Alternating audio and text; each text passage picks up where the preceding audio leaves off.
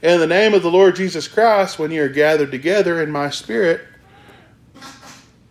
with the power of the Lord Jesus Christ, to deliver such a one unto Satan for the destruction of the flesh, that the spirit may be saved in the day of the Lord Jesus.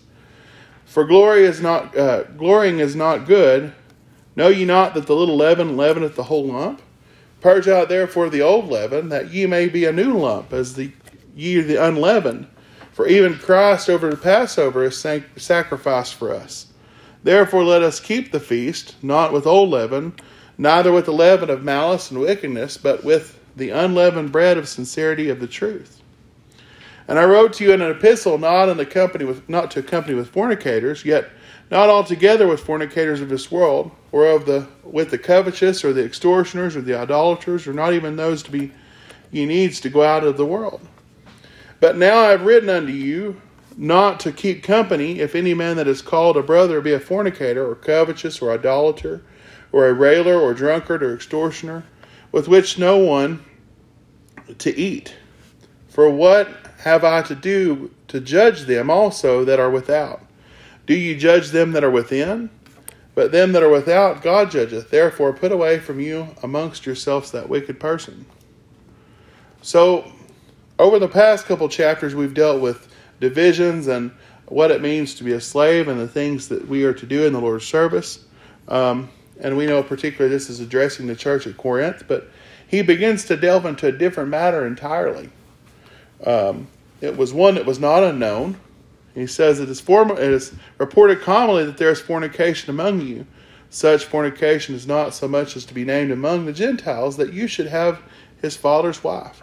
So apparently one of their members had taken his father's wife, which, we know according to the Scripture that this was an unacceptable act. Leviticus chapter 18, which we won't turn over there, but it talks about inappropriate relationships. And it mentions fathers and husbands and sisters and brothers and aunts and uncles. It goes through a laundry list of things not to partake in terms of inappropriate relationships. Well, we won't spend much time on that, but particularly focusing on the problem at hand. So it seems that the church there, it says there, and ye are puffed up that ye have not rather mourned, that he that hath done this deed might be taken away from amongst you. Well, what was the problem? He had an inappropriate relationship, and the church hadn't addressed it in the way that they should. Instead, they'd become arrogant in the way they handled things. Of course, we see that from the first couple chapters in handling those divisions amongst themselves. They were arguing and fighting amongst themselves and who they would follow and who was from whom, and that wasn't the point. The point was that we are servants in Christ. But the point here he's getting at is that they've neglected to follow this member in church discipline. He says of putting them amongst you, taken away from amongst you, rather. Some translations it says put away from you. So it says, for verily I say, as absent in body but present in spirit, have judged already as though I were present concerning him that hath done this deed. That word, have already judged. When looking at that, it seemed to be I've determined. So he's determined already. According to what? Well, we know it's according to the Scripture. He says, as though I were present concerning him that hath so done this deed. And he says, in the name of the Lord Jesus Christ, when ye are gathered together, and my spirit, with the power of the Lord Jesus Christ, to deliver such a one unto Satan for the destruction of the flesh, that the spirit may be saved in the day of the Lord Jesus. Why do you think it was important for him to do such a thing? Well, as he goes on down there further, he talks about the leaven. It defiles the whole group. And if we continue to allow such things, then it makes us leaven. And aren't we supposed to be unleavened? We're supposed to be undefiled by the world. That's the point of the Scripture, was that it wasn't that they wanted to see this brother completely destroyed, but they wanted him to stand in judgment for what he had done. Doesn't mean that they want him to die, but he says there, if he's not repentant, he says, I've delivered such a one unto Satan for the destruction of the flesh, that the spirit might be saved in the day of the Lord. What spirit? Well, the Spirit dwells in the church, doesn't it? It is. So if it's corrupted, then how can the Spirit maintain its presence there? He says there, purge out therefore the old leaven, that ye may be a new lump as unleavened. For even Christ our Passover is sacrificed for us. Therefore let us keep the feast, not with the old leaven, neither with the leaven of malice or wickedness, but the unleavened bread of sincerity and truth. Those things were difficult for them there to do. It was part of their body. He was another fellow member. He was someone they knew. It was difficult. But he says you have to remove them from their midst, basically, because it's going to corrupt you. And it says there, so as that you may be a new lump, for even Christ our Passover is sacrificed for us.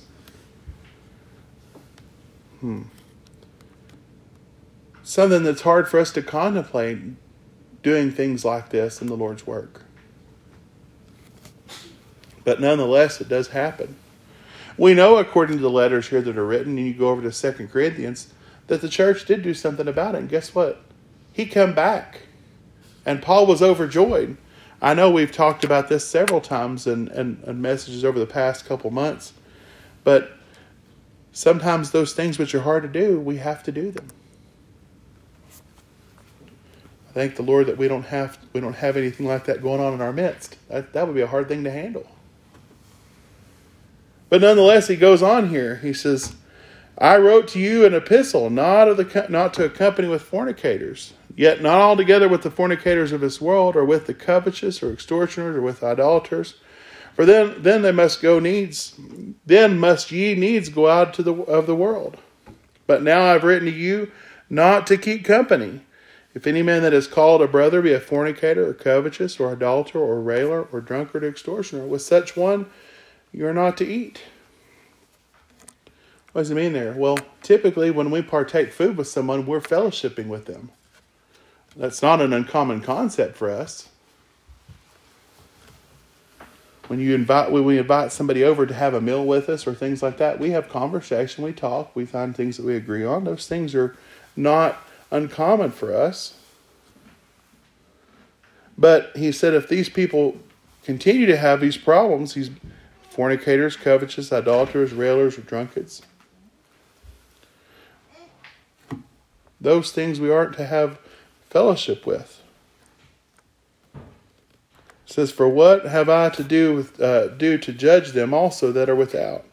Do you not judge them that are within? But them that are without, God judgeth. Therefore put away from amongst yourself that wicked person. So, it doesn't have anything to do with those that are without, but those that are within. Why do you think that was so important? We are the example to the rest of the world. And if those things are in our midst, how can we be the example that the world is supposed to have in us for being ambassadors for Christ? It would cause quite a bit of problems for us. But it's not for the purpose of us setting ourselves higher than them.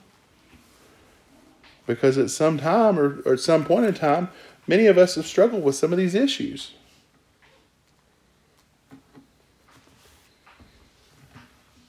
I've known of several brothers and sisters back home in Arkansas that struggle with alcohol, that struggle with different problems. But that was in a former life when they come. But it doesn't mean that we held that over their heads or reminded them daily, but we just helped them along.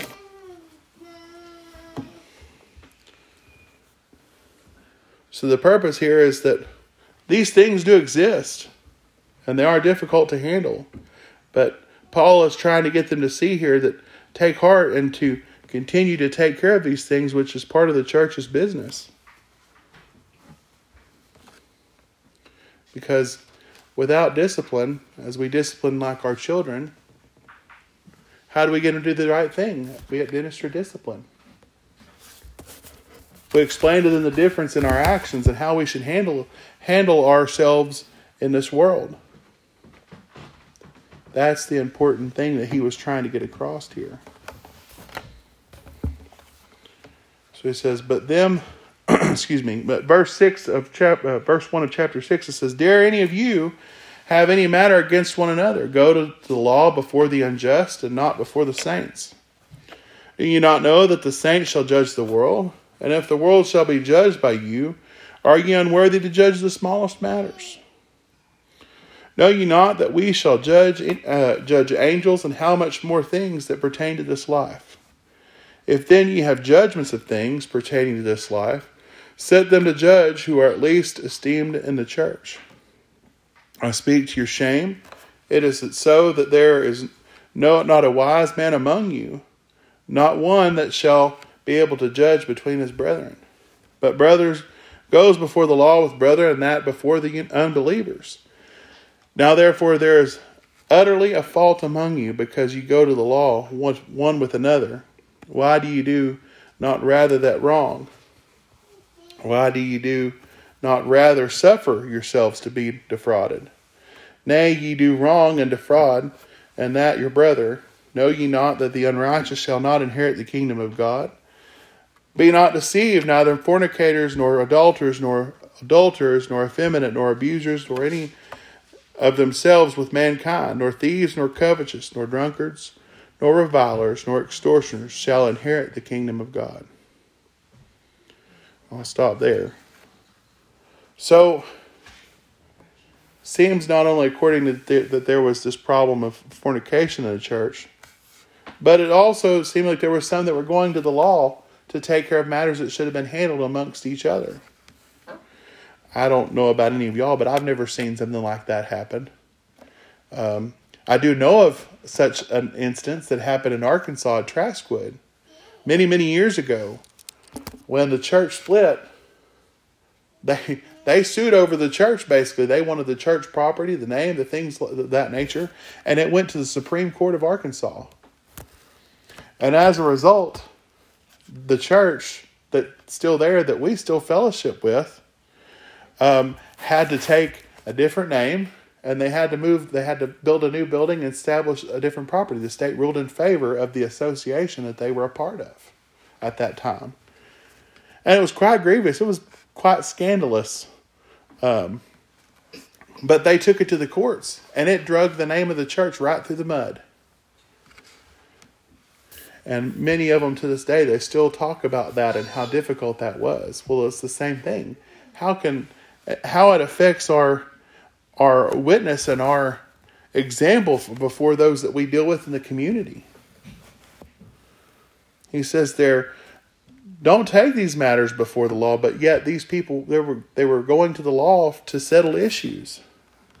He says, know ye not that we shall judge angels? How much more things that pertain to this life? If then ye have judges of things pertaining to this life, set them to the judges who are least esteemed in the church. I speak to your shame. Is it so that there is not a wise man among you, none, not one, that shall be able to judge between his brethren? I don't know about y'all, but if there was an issue between a brother and I, there's certainly no way I would feel that it would be necessary to take it to the law. If it's that big of a contention, let them have it. I would rather them have what they have than slander a brother or cause them to stumble or cause anyone else to stumble. It's just not part of how we are as the people of the Lord. That's what so interests me about this book. There were such personal things going on here that we can understand and relate to in the assembly that we deal with today. Not that we have those problems here, but these problems are relatable to us. They're meant for us to know so that we can discern when these things do occur. Paul's encouragement here was that they see through these things and that they take heart and do these things in the assembly, not amongst the community, that we're trying to be a witness and an example too.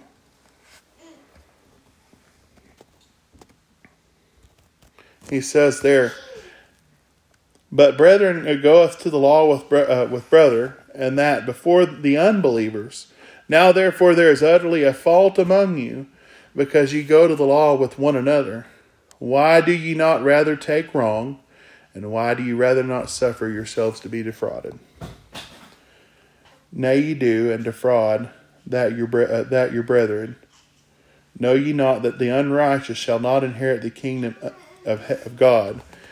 Be not deceived. And then he goes on. Neither idolaters, nor fornicators, nor adulterers, nor effeminate, nor abusers of themselves with mankind, nor thieves, or covetous, drunkards, revelers, extortioners shall inherit the kingdom of God. But then in verse 11 he says, And such were some of you, but ye were washed and yet sanctified, but ye are justified in the name of the Lord Jesus and by the Spirit of God. So he's like, none of these people are going to inherit the kingdom of God, so why are you taking your matters before them? Take care of it amongst yourselves.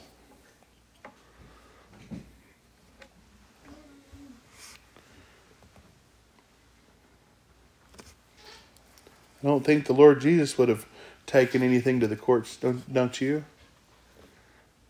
Even though his brothers and his fellow countrymen sought to kill him, he didn't seek any punishment towards them, did he? Although they did deliver him to a magistrate who said, What? I find no guilt in this man. He says, you deal with him how you see fit.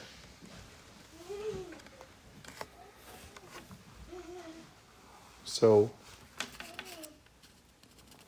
we have that example, the example of Christ there.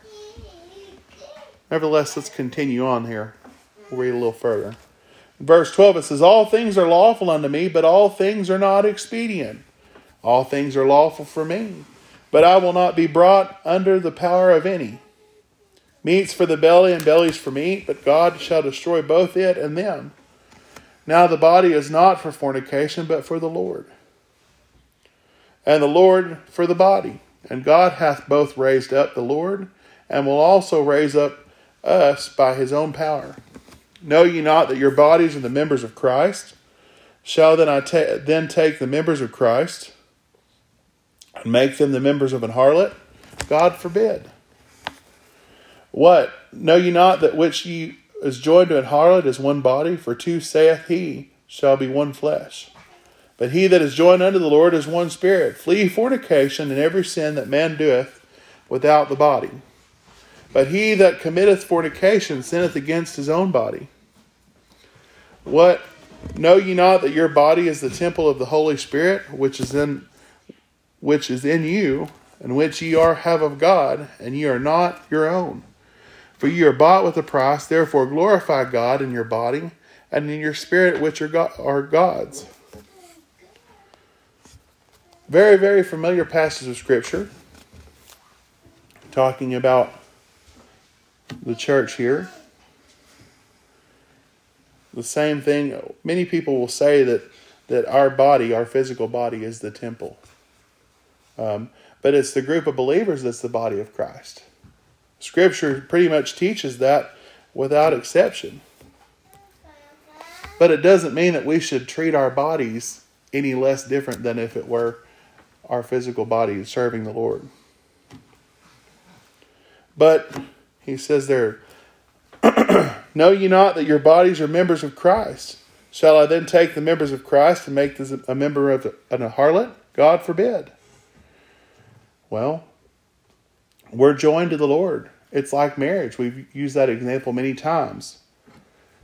We are joined to the Lord. We are not ourselves, but we are one flesh. We're one body. He says there, so what's the issue? He says, What then? Know ye not that which is joined to an harlot is one body? For two shall be one flesh. But he that is joined unto the Lord is one spirit. Flee fornication. Every sin of the man doeth this without his body, but he that committeth the fornication sinneth against his own body. So those things that we have, those fornications, he says we're not to have those amongst ourselves. We're to separate ourselves for serving the Lord. Because why? We're joined with the Lord. We're a new creation in Christ. But then he goes on there in verse 19. What Know ye not that your body is the temple of the Holy Spirit which is in you, and which ye have of God, and ye are not your own? You mean I'm not my own? No. We're Christ. We belong to the Lord. We need to remember and focus on that. We talked about it 2 Sundays ago at night in Colossians chapter 3. It says what? Keep your eye focused on the things above and not on things of this earth. Wow. If we've committed ourselves to serving the Lord and we go back out and do those things again, what did it profit us to be baptized and become part of the church and to serve the Lord? That's the point he's trying to get them to understand. Get rid of those things. They're not of use to you. Again, it keeps coming up. I mentioned Achan. The reason why Israel lost 36 men at Ai, was because Achan took something under the ban. And he hid it. What happened? They lost the battle. And as a result, the Lord said, there's some things amongst you that's not good. So he called them forward by tribe and then by house until finally it came to the household of Achan. And what happened? Achan and his entire house were put to death because they had trespassed what the Lord's covenant had said for them. They had committed fornication and idolatry.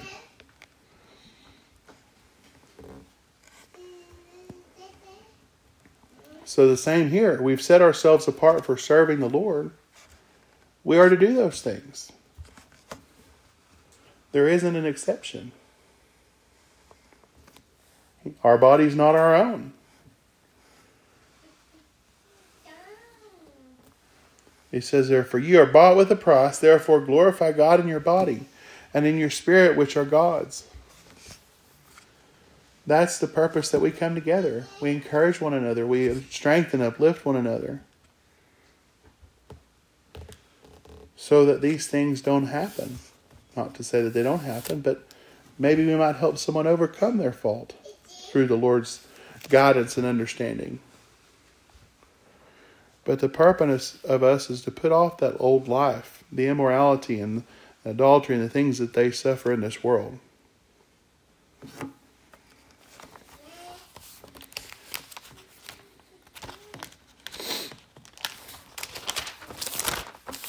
Bear with me just a minute, I'm going to come over here.